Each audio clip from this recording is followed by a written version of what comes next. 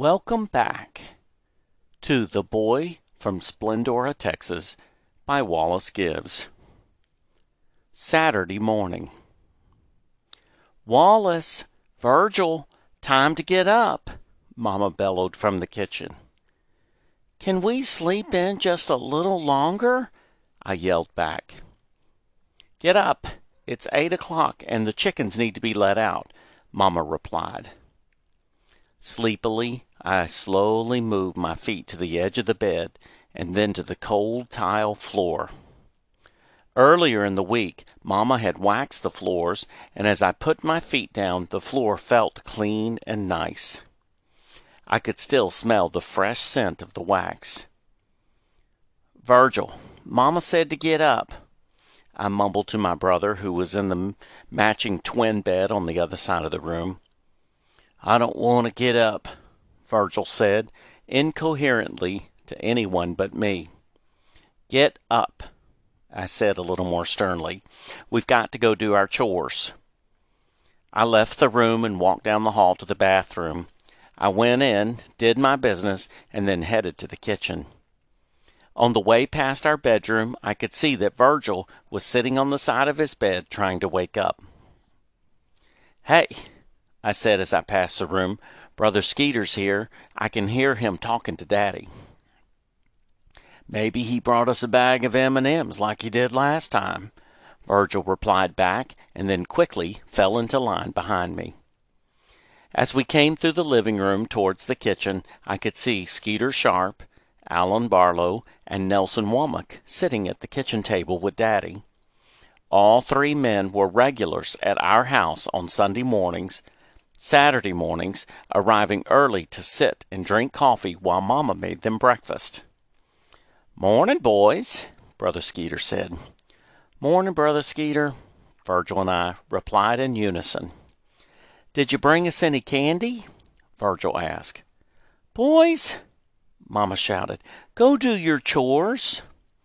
Yes, ma'am, we responded as we went outside. I'll let the chickens out and feed and water them if you'll feed and water Wilma and Wilbur, I said to Virgil as we started walking to the back of our property where the animals were located.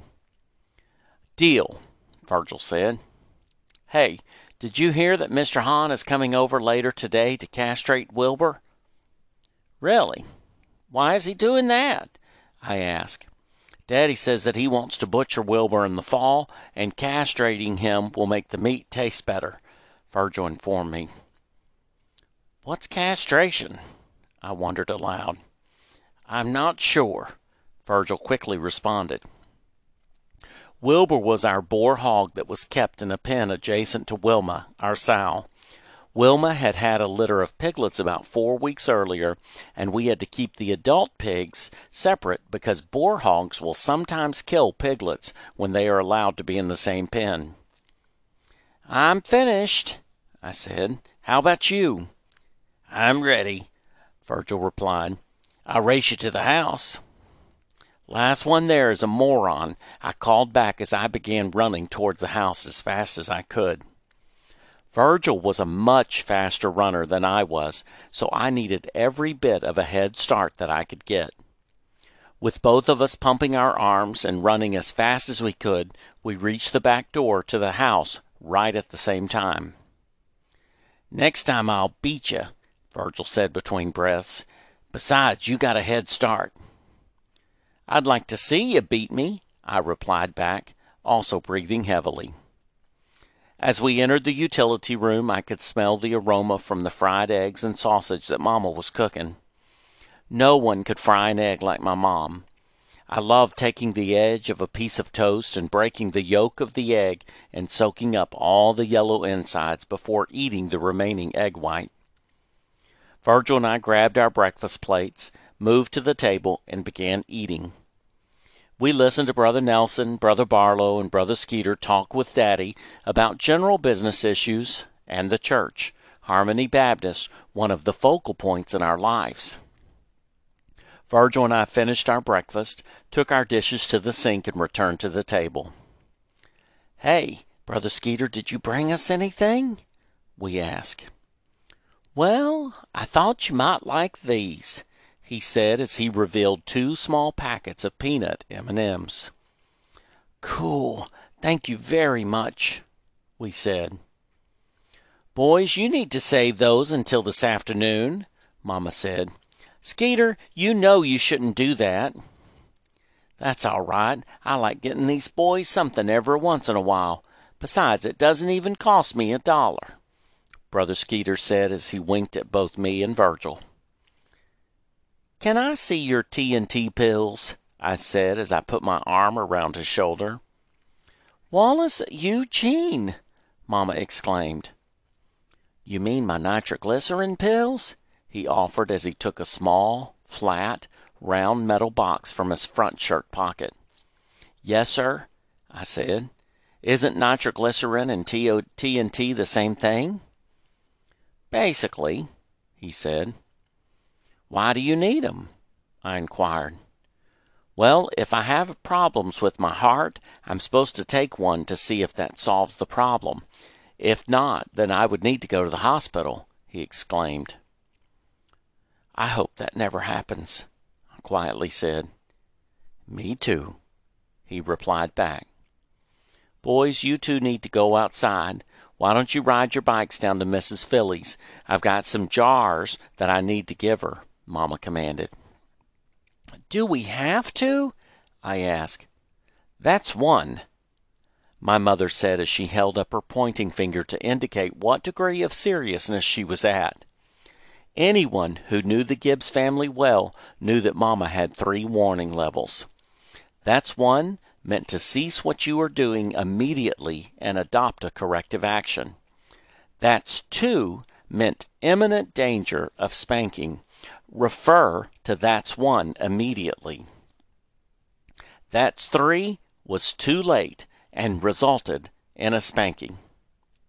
The beauty of this system was that depending on what you were doing could result in a step-skipping move by my mother. If she was really annoyed, she would blurt out, "That's 2," and we all knew better than to ask what happened to that's 1. Virgil and I said goodbye to all 3 men and went outside to get our bikes. "Hey, why don't we ride to Maywood Acres after we stop at Miss Philley's, since we are already out?" I suggested to Virgil. "Sounds good to me," I heard him say as we took off east down FM 2090 towards the Philley's house. In April of that year, Daddy had gotten us the coolest bikes for our birthday. The bikes looked like motorcycle dirt bikes, complete with shock absorbers attached to the front and back wheels, red plastic fenders covering the 2 wheels, and a red simulated gas tank attached to the frame. These were the best bikes in the whole world and the envy of many of the neighborhood boys. We pedaled past the Mays house and the Womack's house and past the section of woods next to it. The first street that we came to was Rosa Drive, which we called Horseshoe Bend Road because of its U-shape. On the left side of the road was Mr. and Mrs. Pezel's house. Mr. and Miss Pezel owned the local gas station convenience store where Tram Road intersected FM 2090, exactly 0.8 of a mile going west from our house. Mr. Pezel's store marked the spot where the school was required to offer busing. Anyone that lived on FM 2090 prior to that store had to arrange their own transportation. That is, until a student was hurt one day and the school opened up Route 13 to accommodate these kids. Mrs. Pezel was the only person that we knew in Splendora that drove a Cadillac.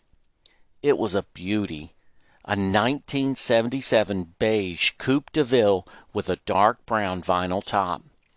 Occasionally she would work the counter at the store, and that's the only time that I ever saw her outside of that car. The jars that Mama gave me were perched in front of me on my bicycle seat. I held onto the sack with one hand and steered my bike with the other. I couldn't wait to leave them at Mrs. Philley's so that I could devote all of my energy to pedaling my bike. Finally, we reached the other part of Horseshoe Bend Road and the Philley's house, which was bordered by FM 2090 on the north side, Relza Drive on the west side, the Nollins house on the east side, and the many, many acres that Mr. Philley owned on the south side.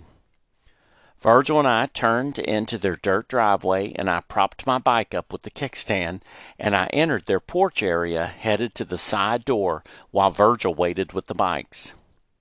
When we arrived, I noticed that Mrs. Philley's international travel law was not in the driveway.